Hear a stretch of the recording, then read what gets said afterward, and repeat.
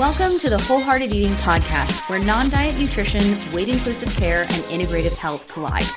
We're your hosts, Dana Montes and Christina Hoyt, licensed integrative clinical nutritionists and body image coaches. And we believe you deserve to have a joyful relationship with food in your body, even if you have a chronic health condition or symptoms that just won't quit. On this show, together and with our guests, we're bringing the real talk, no BS vibe with tangible tools to help you pursue health and wellness without obsession or restriction. Remember our disclaimer, this podcast is meant for general information purposes only and should not be taken as a substitute for medical advice, diagnosis, or treatment. On today's episode, Anita Dharwadkar joins us to talk about the freshman 15 to college crisis, unpacking eating disorders on college campuses. So whether you're in college right now, you're a parent listening to this episode, or someone who has personally struggled with this in college or at any point in your life, this episode is definitely for you. So we're going to be diving into how the college environment can either brew or instigate eating disorder or disordered eating behaviors, how just the concept of the freshman 15 can be so damaging, and how it itself can lead to eating disorder behaviors.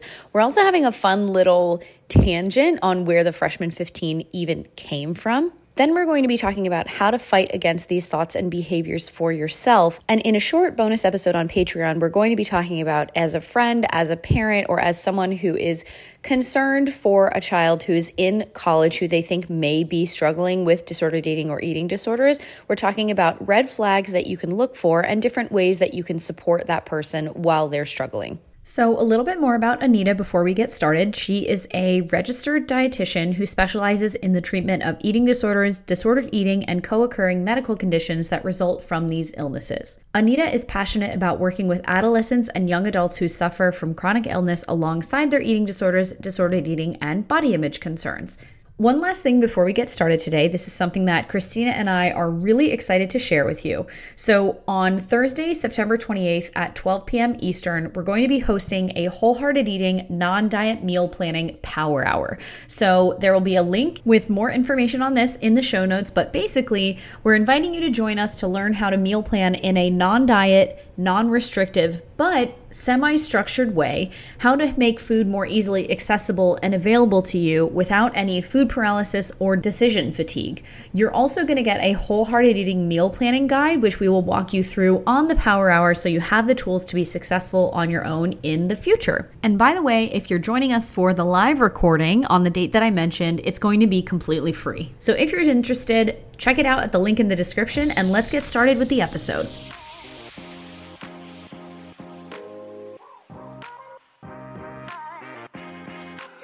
Okay, well, hey everyone, and welcome back to the Wholehearted Eating Podcast. We have a great guest here today. Anita is here, and we're going to be talking about food and body image in college. And even if you're not a college student, if you have a college student, or if you have ever had any of these thoughts or behaviors, which if you're listening to this podcast, you probably have. So welcome to the club.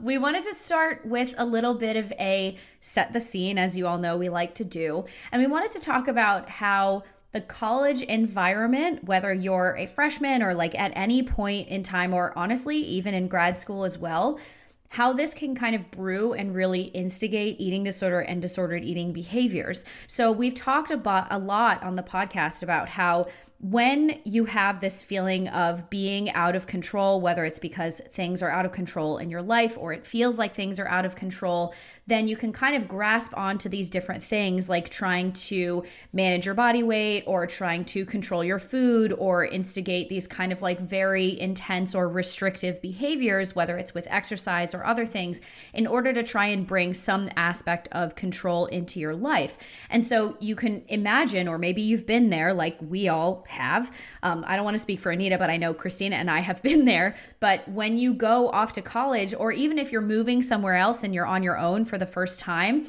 and you're trying to make new friends and you're like, I just want people to like me. I want to do well in my classes. I want to kind of figure out what is this new life for me. When all of those are kind of unknown variables and you have no control over them, one of the things that it can feel like you have is within your grasp is manipulating your food or manipulating your exercise in an attempt to try and manipulate your body size, because from what we've been told our whole lives growing up and what we kind of absorb as sponges is like, well, if I can fit myself into this very specific mold or as close to that as I can, people will like me better and I'll have an easier time in this situation, in this new job, in college, or something like that. So welcome to the show, Anita. Thank you guys. That was great. Anita, I'm curious, like, based off of what everything Dana just said, she kind of like outlined the episode in a lot of ways for like what we wanted to touch on. But I'm curious of what you think, like, why do you feel like the college environment really can kind of feed this beast in a lot of ways, and like these types of disordered thoughts and how they kind of percolate and brew? Yeah, I think this, especially like granted any point in someone's college career, but especially that first initial transition from high school to college, it's kind of like the perfect breeding ground for these things to emerge, right? Because like a lot of the times it's the first time people are on their own without their parents, even though when you're in high school, your parents aren't really like parenting, but they're still there, right? Like so you're on your own, and you have all this new control of your academics, of maybe work, of food, of exercise, of maybe the way you dress. Like it's all just kind of overwhelming. So I think a lot of the times that coupled with the social pressure, like makes sense why these thoughts and stuff and obsessions with food, body, exercise can kind of form.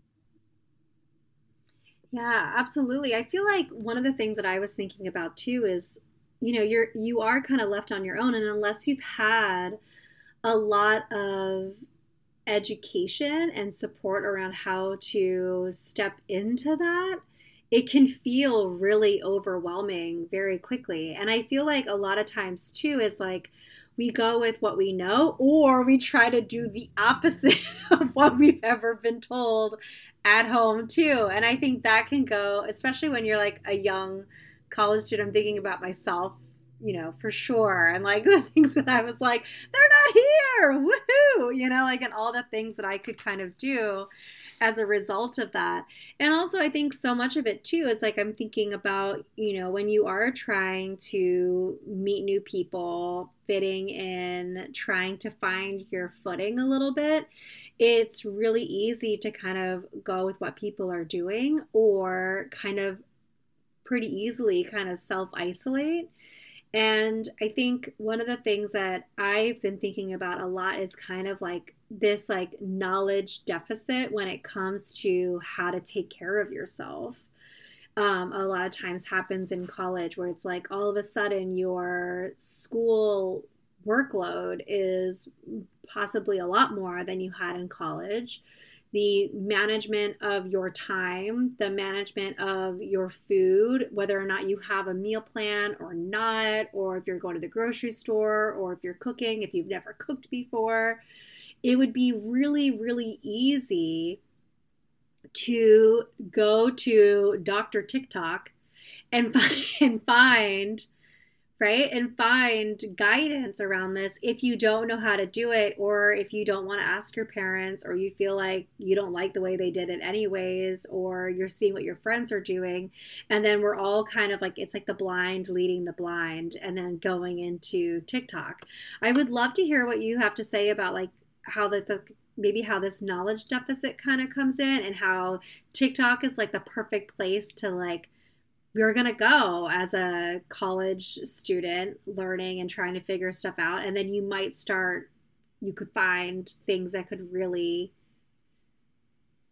help you step into some very disordered eating behaviors and exercise behaviors. Yeah, no, for sure. I think you highlighted a lot of things, right? Like when someone, whether you're moving away or whether it's far or near, that transition where things are going to be different, your world's kind of flipped upside down. That is a lot of the times where we will see kids who maybe at home, their food was so tightly regulated, or maybe that was a quote, no junk food household, or there were certain food rules that were followed as a family, right? Oftentimes we'll see kids then go off to college, and that is where maybe we'll see some more binge-like tendencies, or tendencies to go for those foods they weren't openly allowed to, which also leads to a whole slew of other issues related to food and body, right?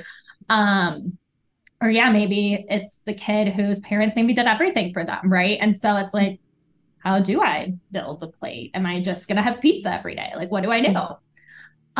Or a lot of my clients, I feel like, are the ones that are kind of predisposed. So maybe they're going into college with some body image concerns or some, self-esteem or self-confidence concerns, that it's kind of like, well, now I'm here and my parents aren't watching me, so I'm going to just like play around with quote unquote eating healthier, right? I think we've probably all heard that of that can also take a negative turn. So there's a lot of different, I guess, presentations in which this shows up. And I am thankful TikTok didn't exist when I was in college. Same. Thank God. Like, oh my gosh. Love my time on TikTok. Don't get me wrong. I like to fill my feed with dogs and other funny things. But I mean, it's so easy to go on and search whatever and then be absorbing and getting this information from maybe they're other college kids, maybe they're people that are claiming to be professionals, but we all know maybe aren't, right? But to be like, oh, well, so is following this exact diet, so if I do that, I will look like them, even though we know everybody is different and we could all eat the same amount of food, exercise the same, we'd all look different, which I think that is where that knowledge gap is, right? I also wanted to just agree that I'm so glad that TikTok did not exist when I was in college, because I mean, it was a struggle enough as it was. And just, the stuff that I hear from clients, and then also, I coach swimming, and some of the stuff that I hear from kids who are coming home from college, I'm just like my heart breaks for some of these people. But, the reason we say like TikTok and not Instagram is because the unique way that the TikTok algorithm works is like, if you like something or if you start watching certain things, then you see more of that, where you could have had your feed that was full of like dogs and rainbows and butterflies and, whatever, just like very kind of mundane stuff. If someone, a friend of yours or someone who you're trying to make friends with sends you something that could be like what used to be known as like pro Anna content or like, anything like that, your feed is like, oh, you like watching this? And then it shows you more and more of that. And people, there was even a court case a couple of years ago that was showing how like people can get caught in these kind of like pro Anna TikTok holes. And because of the way that the algorithm works, you can never get out of it. So, when you go into college and maybe you have a knowledge deficit of just the basics of like, how do I feed myself? And like, how do I take care of myself? Versus a lot of these, dieting and restrictive behaviors start so young, and it did then, but I feel like it's even more now because it's more, you can see it more easily on social media, and kids have social media from the time they're like 10, or younger. So maybe they're going into college and they already have all of these different ideas of like, oh, well, I never would be able to get away with that, with my parents or my guardians at home.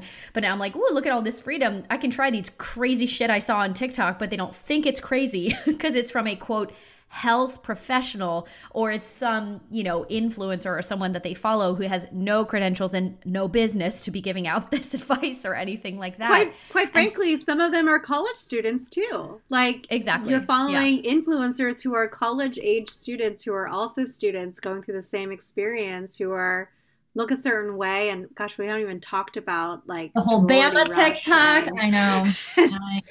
The whole Bama TikTok. Yeah, I know. Mm-hmm. Even I was on, I posted this on my like nutrition Instagram because I was just like shocked, but I was literally looking up like vegetarian dinner ideas or whatever on Pinterest, so innocent. And it comes up as restrictive dinner ideas or restrictive aesthetic meals. And I'm like, what? I thought we were done with that on Pinterest, at least. Like, come on. You can even have the best intentions and it still like creeps up. So it still pops up. Yeah. And I think without having the knowledge of how, I think a lot of times what's difficult too is we don't know what's disordered because it's been so normalized. And so when we see someone doing something, we're like, oh no, they're eating healthy. And the person perpetuating it isn't saying like, oh, I'm anorexic, be anorexic with me. Like most of the time that's not the case. Usually it's, hey, I'm a clean eater and here's the things that I've been doing that's been helping me have an outlet for my school stress and for studying. And this is how I make sure that I'm nourishing myself well. And like, I'm taking care of myself and I'm not having these toxins and like all of the things that like we're seeing. And so when you go into it, like you said, innocently enough, looking for, you might Google healthy meals at college, and then all of a sudden you're stuck in this huge like feed of stuff that's telling you that unbeknownst to you is really highly restrictive and leading you down a road and down a path of highly disordered behavior. And you're looking at these people like, okay, and then you have the fear percolating underneath of what if I don't fit in? What if I don't look like everybody else? I certainly don't look like this influencer who's on TikTok talking about all this stuff. And now I'm in this environment at school where I'm meeting new people. I have the rise of social anxiety is coming up. It's like this, like a client of mine and I were talking about how it was like, it's like a perfect storm for eating disorder behavior to just be like, here, I'm just going to come flying in. Because a lot of times it is like, you don't typically go out and say, oh, I'm going to start an eating disorder. Yeah. It's a real slippery slope. And then next thing your stress relief of going to the college gym turns into a complete obsession, and I feel like that's so hard. I think it's fair and helpful to also validate, like, we understand why so many people would fall into these patterns, right? It's very understandable. It's not like, oh, you're a bad person and I know neither of you were saying that, but I think it's just helpful to reiterate, right? Because like we've been there, like it is, I would say, more on the rare side if you don't fall into at least one of these behaviors or thought patterns, right? So it's a very ripe environment for being like, okay, well, how do I do this? And I think everyone kind of has that thought at one point. It's you have these people who go into college and you're like, I don't know how to do this, so I want to figure out how to do this. And then there's also this other camp of people. I was like, well, we're just going to go with it and see what happens. I'm just going to eat, period. Whereas I feel like most of the people listening to this podcast is like, how is that even a possibility to think that way? But speaking of the fear and the like multiple levels of fear that we're talking about, right? I'd love if we could talk about how the concept of the freshman 15 and kind of the fear along with that can be so damaging. I mean, it's a horrible term, but it still exists out there. So I feel like we need to talk about it, right? How it's so damaging and how just the concept of the freshman 15 in itself, whether or not it plays out or if it even exists, like how that can on its own can lead to very disordered and eating disorder behaviors. No, I'm glad we're bringing this up because I think it unfortunately still is a thing. I mean, I remember being a senior in college and people talking about that, which wasn't that long ago. And yeah, you wonder like, oh, is that real? And in the fat phobic society we live in, obviously that would be like the worst thing in the world. So when I was, thinking about this topic, I Googled it and I think I was just like the freshman 15 astonished, like all the things that pop up so quickly on how to avoid it and tips for freshmen in college to not gain the freshman 15, whatever. So definitely out there. And again, yeah, I want to reiterate that like, it's no one's fault. You're not a bad person. We're kind of set up to think that way, that it's almost like normal, right? Like if all your friends are talking about it, like it makes sense. So that got me curious. I did a little digging of where the freshman 15 originated because that had to come out of some diet culture, right? And it was first used in a 1989 issue of 17 magazine in an article titled "Fighting the Freshman 15." No, 17 magazine, of course, of course. Yep. And so if we want to think back to 1989, the year Taylor Swift was born, best year. Yes! You get me, Anita. 1989 Taylor version coming out. Anyway, okay, Taylor's in her like early 30s. If we think about kids going to college today, you're 18. You weren't even alive when this originated, right? And here's the tea. It's like not real. It's made up by a magazine to sell magazines to make you diet. Like, that's literally what it is. Which is, oh man, and it's so frustrating too. But, you know, it really does annoy me because it's so deeply preys on such a vulnerable time in your life when you're going off on your own. You don't have oversight. You're kind of like, you know, and there's so much social pressure. And I feel like now, okay, 1989, you know, if you didn't read that that teen magazine at that time, you maybe never would have heard about it. Whereas like now with like how fast information is shared and gone through, it's like you don't really stand a chance from being able to avoid the language and being able to kind of like protect yourself from it, which makes it really hard, especially if you're someone who already has an eating disorder and is going into college. How much harder that is, because now not only are you bombarded with this type of language, but now we're isolated and we finally can do it without any kind of oversight, which is really dangerous and really scary. And so I'd love to hear like a little bit of your thoughts of like, so we know this all exists. We know that TikTok is like, you know, like throwing gasoline on a fire that's already there in a lot of ways, and that the social pressures, the cultural pressures, the, you know,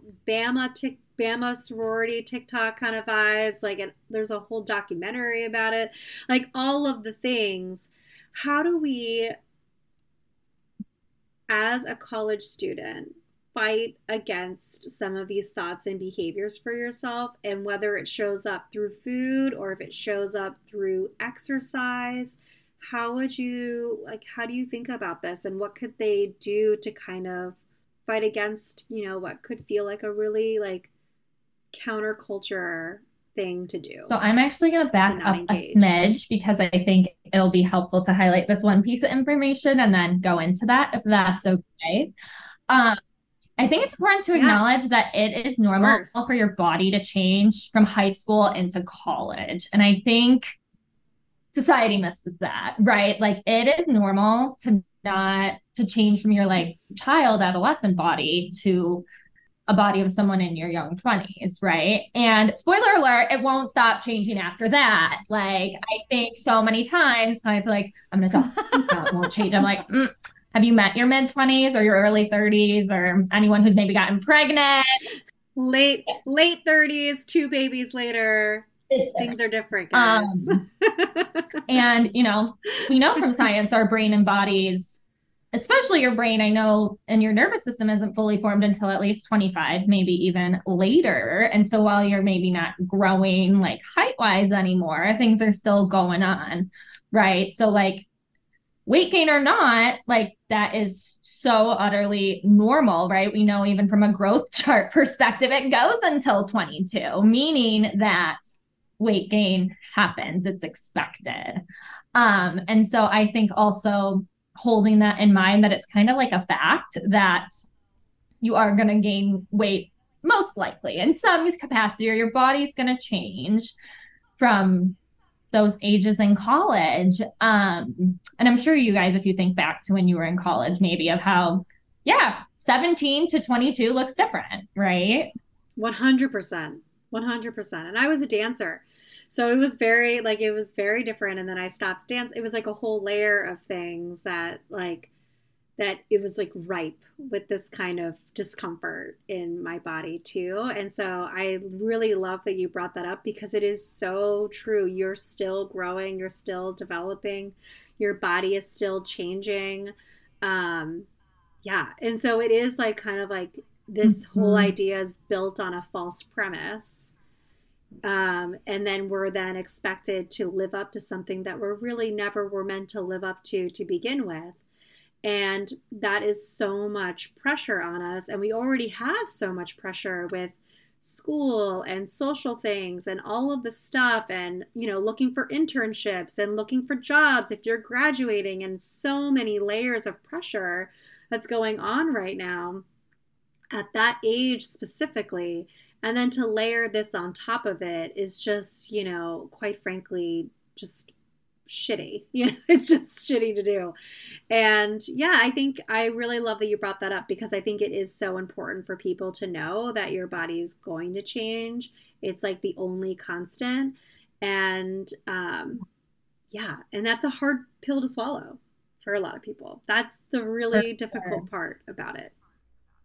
Yeah. Well, especially adding another layer here, right, is like, as someone who was an athlete through college and then also coaches kids throughout their whole life, there's a whole another like group of people that has a whole extra layer of anxiety, because it's like, you know, let's say like Christina, you were a dancer through high school, or, you know, your activities were chock full, you were very active and everything in high school, but you don't necessarily have plans to continue with that in college. Your body's going to change, right? When there are change variables, your body will reflect that, right? And so when that happens, I think inevitably there's another aspect of that fear of, oh my gosh, I have to either match or increase what I was doing in high school so that my body won't change. And then another layer of this, and this is something that I talk frequently about with my clients, and I feel like we could have an entire episode on this, is like, if you are an athlete in high school, or if you are an athlete in college, especially if you're an athlete like a swimmer, where basically the nutrition information you're given is like, well, just eat, you're burning it off, so it doesn't matter, you know, and I know that that's very common with a lot of sports as well. You're not actually taught how to feed yourself as a regular person, let alone an athlete, right? Which is an additional kind of nutrient requirement on top of that.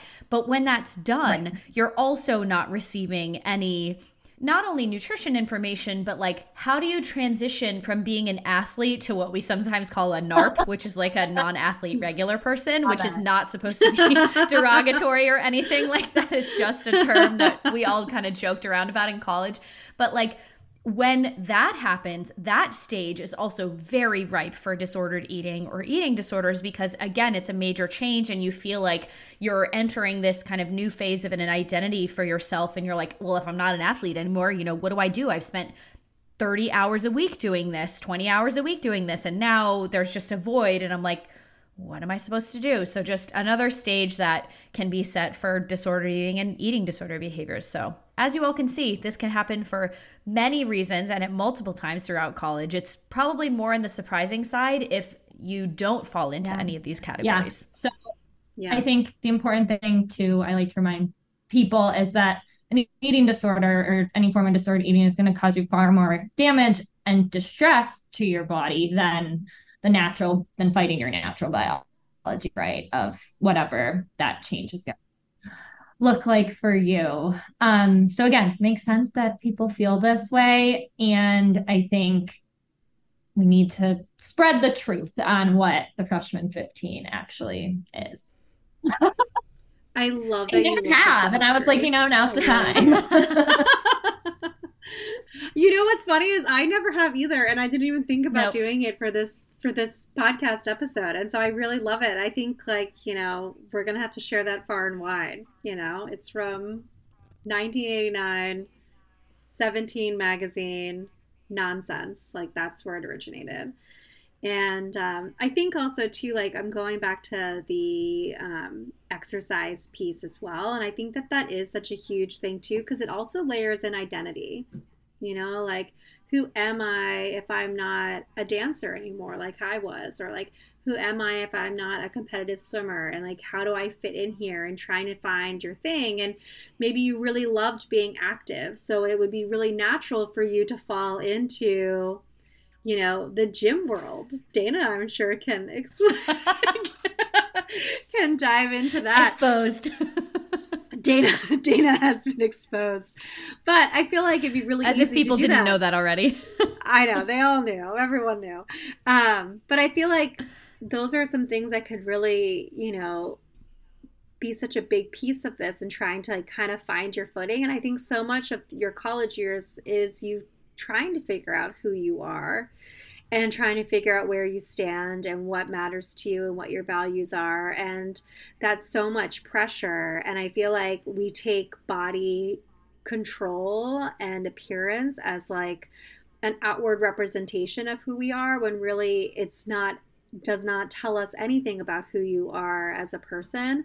But we tend to kind of latch onto that and think about that a lot. And then we, you know, in a way we objectify ourselves, you know, and I think that's really hard. And it also feels like, I know a lot of my clients were like, you know, Christina, that's all well and good. Like, that's great. I don't want to do that. And that's so true. And I don't judge other people for their body size, but the pressure to look a certain way is still there, and I don't want to be outcasted. So I'm doing everything that I can to be there. And so I'd really love for you to dive into, like, what do we do to kind of fight some of those thoughts and behaviors when you feel like, that's great, I get it, I'm all about being body liberated and all of that jazz for people. I know people hear about it, they know about it, but it's like, but I can't cross that on my own for me. Yeah. And I feel like this is something that's probably all of my clients that have disordered eating or eating like, oh, I would never say that to a friend, or I would never suggest that to someone else. But like, for me, it's different. Right. And I think it's natural. Like, we all do that. Right. Of like, we don't take our own advice or our own knowledge because our brains are just silly like that. There's actually probably a more scientific reason, but that's my reason. So a few things, you know, that I usually would like offer to clients is, I think one is surrounding yourself with people who make you feel good about yourself, right? Which, you know, going to college or whatever, change is happening. Like, you're going to be meeting a ton of people, like classes in the dorms, clubs, sports, whatever it is. And you're going to be meeting people from not just your small hometown, maybe, but like the world, right? Like all over the state, the country, the world. And so I think just really being mindful of those relationships and being mindful of the time you're putting into certain relationships, of like, after I hang out with this person, like, do I feel bad about myself, or am I questioning things, or does that like fill my cup? Is that fun? Am I enjoying it? Right. Because I think, especially with social media and everything, that is just, I think, something really important is who you surround yourself with. So that is one thing. Another thing is really paying attention to your social media, right? And I always joke the only cleanse you should do is your social media.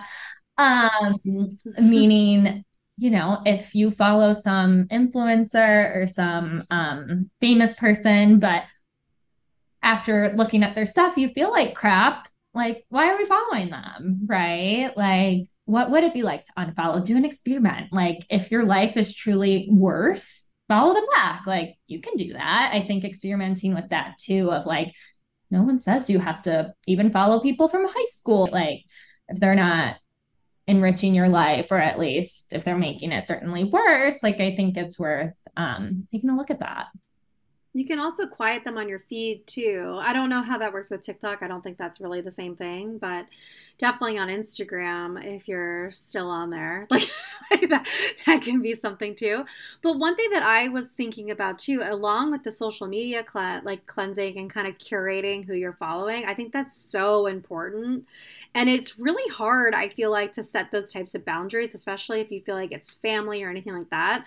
But one thing that I will say that I think can be done is one thing that I hear a lot from clients of mine, and Anita, I wonder if you hear it too. It's like almost like they're looking for, like a lot of clients will look for external validation on social media for their own posts.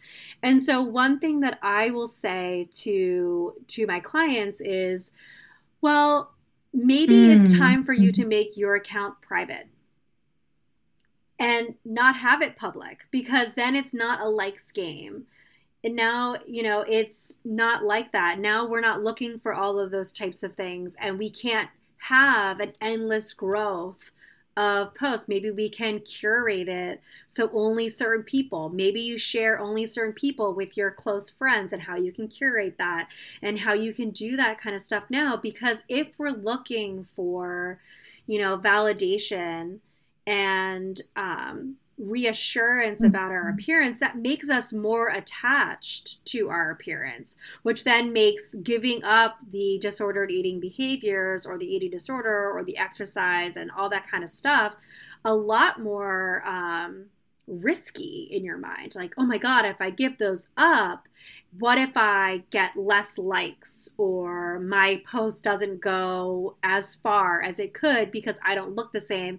And then you can then internalize that and be like, I don't look good anymore, and that's why people aren't doing this. I have to go back to those behaviors. And so I think not only is it social media from like a curating what I'm seeing and creating more diversity in like what you're seeing, because the college experience is incredibly diverse too, and kind of like opening your eyes and looking around and saying there's a lot of different people, types of people in just one classroom, in just one dorm, in just my floor, and probably even just in my dorm room, lots of different people who look all differently. And I think having that privacy and curating, how you're utilizing it for yourself and checking and doing that kind of self-check of like, am I looking at this? Can I turn comments off?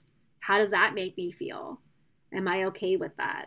And kind of testing that boundary and seeing, because that might be part of what's feeding the behaviors and reinforcing them for you over and over again. So I'm glad you brought up that the social media feed. Feed. No, that is a very good point, because of course it feels good to get comments like that and things, but I think you have to evaluate, like, that shouldn't be the only way that you are getting positive feedback, right? Or that shouldn't, your whole self-worth or value shouldn't be riding on that.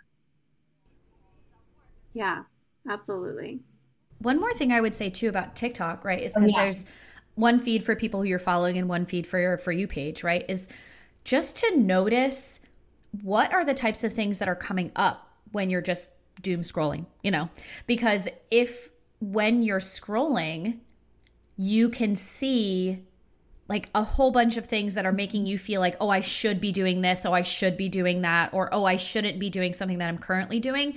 That's a great like yellow orange flag for you of like, ooh, maybe we should, and that's hard because on the For You page, it's not like you can unfollow that person because you're already not following them, right? Because then what that means is you can start to affirmatively kind of curate your feed in an add-in kind of way, which we love to talk about the add-in as opposed to the restrictive, right? But so seeking out things that can fill your feed with more positive things and things that will make you feel either better or even just neutral, right? What we're really looking for is things that don't make you feel worse. So that's one piece of advice that I would give there too. 100%. Anything else that you want to add, Anita, about, how to fight against some of those behaviors and thoughts?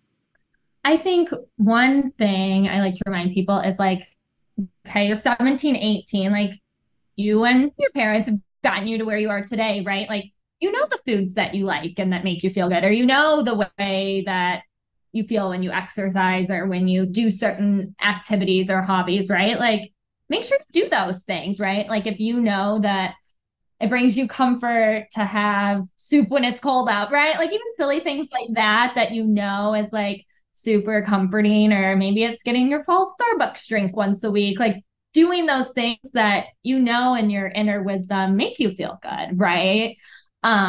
Like, those things don't have to stop. If they work for you, like, continue to do them. And then I just think the other big one I wanted to hit on is stay busy, right? But not too busy, which I think is the caveat here, because that is very, very hard to do. Where you want to be busy, you don't want to feel isolated and alone, but you also don't want to be so stressed and overwhelmed that then you need something to control. So if anyone has that perfect balance figured out, let me know, because I certainly don't. But that's the thing. No, I think that's such a good one to kind of hit on, though, about being busy but not too busy, because I think part of it, too, is when you get too busy, it can almost lead to accidentally, like, not eating. And then you're like, oh, I'm not eating. And then all of a sudden you're like, oh, my body's changing a little bit. Ooh, cool. I'm going to like double down on that a little bit, or I'm not eating as frequently, or I'm not doing certain stuff, or I keep missing breakfast at the dining hall, and cool, now I'll just start skipping breakfast, whatever it is. And I think saying like about being busy but not too busy, like, yeah, you want to be doing stuff. You don't want to be isolated in your room by yourself all the time, but that's not an invitation to sign up for 10 different extracurricular things, do all these different stuff, get an internship, and completely burn yourself out and be busy, and have no time for. Yeah, you can just do that in your adult life. Yeah. No, I am not setting that precedent for these. I'm kidding. I know. Please don't do that at any point. Do not engage, guys. Don't listen. Just kidding. I know you're not. If you do, please read the book Burnout by Amelia and Emily Nagoski. Yeah, seriously. Oh, man. Well, this was so helpful. I feel like we've really touched on a lot of things about how the college experience can really feed a lot of this. And I feel like sometimes it's a really unique experience that we know happens a lot with college students, and I see a lot of college students. I know you do too, Anita, and Dana, I presume that you probably do as well. And I feel like it's not talked about in a lot of like large settings for how to work through this and support yourself or anything like that. So if there's like one thing that you want to leave the listeners with for who are maybe going through this or anything, we'd love to hear anything that you feel like could be really helpful. Yeah. I think reflecting even back on my own college days, which I even took a 5th year and it still wasn't long enough. So do the victory lap if you can. But, college really does go by in a blink of an eye. Like when people say that, we're not just saying that because it's cliche. Like it really does go by so fast. And it's such a unique time where you're kind of in what I call the college bubble of like, it's kind of adulthood, but it's like kind of not. And you live so close to all your friends and it goes by so quickly. And I think take all this stuff with a grain of salt that you see, you don't want to look back when you're in your late 20s or when you're 70 or however old and, have any regrets or be sad that you couldn't go on the late night ice cream run because you were so worried about this one thing. I think in the moment it feels really important, but I'd encourage you to also think of the bigger picture. I think that's such a great piece of advice. Because I think a lot of times we can get sucked into feeling like right now is the most important thing and kind of taking a step back and looking at it and saying this is one night, one day, one blimp in my time. That's a really special and fun time that I can be having. And I don't want to spend it obsessing about my body and obsessing about exercise and feeling like I have to do all of the things. Yeah. Thank you so much. Yeah, thank you for coming on. We really appreciate it. Of course. I was happy to talk about some of these things and even, refresh my brain on some new things I can talk about with clients. So, hey friends, we're not done yet. If you are interested in learning more about this topic, we're actually continuing the conversation with Anita over on Patreon, where we're going to be talking about some advice for parents, friends, and family members on what you can do to support someone who has disordered eating or an eating disorder in college. And then also when they come home or when you see them, some red flags to look for in case they are struggling. So we'll see you over on patreon.com/wholeheartedeating. Hey friends, it's Dana, and thanks so much for listening to the Wholehearted Eating Podcast today. Find us on social media at Wholehearted Eating Pod on Instagram and at wholeheartedeating.com for more information about working with Dana and Christina for one-on-one nutrition counseling. If you love the show, we would love you forever if you'd share an episode with your family and friends, or tag us on social media, or leave a 5-star rating or review wherever you listen to podcasts to help more people find the show. check out patreon.com/wholeheartedeating to help support the show and get access to ad-free episodes, bonus episodes with us and our guests, episode discussions, new resources we're creating for Patreon, and so much more. If you have questions for us, feedback on the show, potential topics or guests you'd love to have on, shoot us an email at hello@wholeheartedeating.com, and we'll see you next week.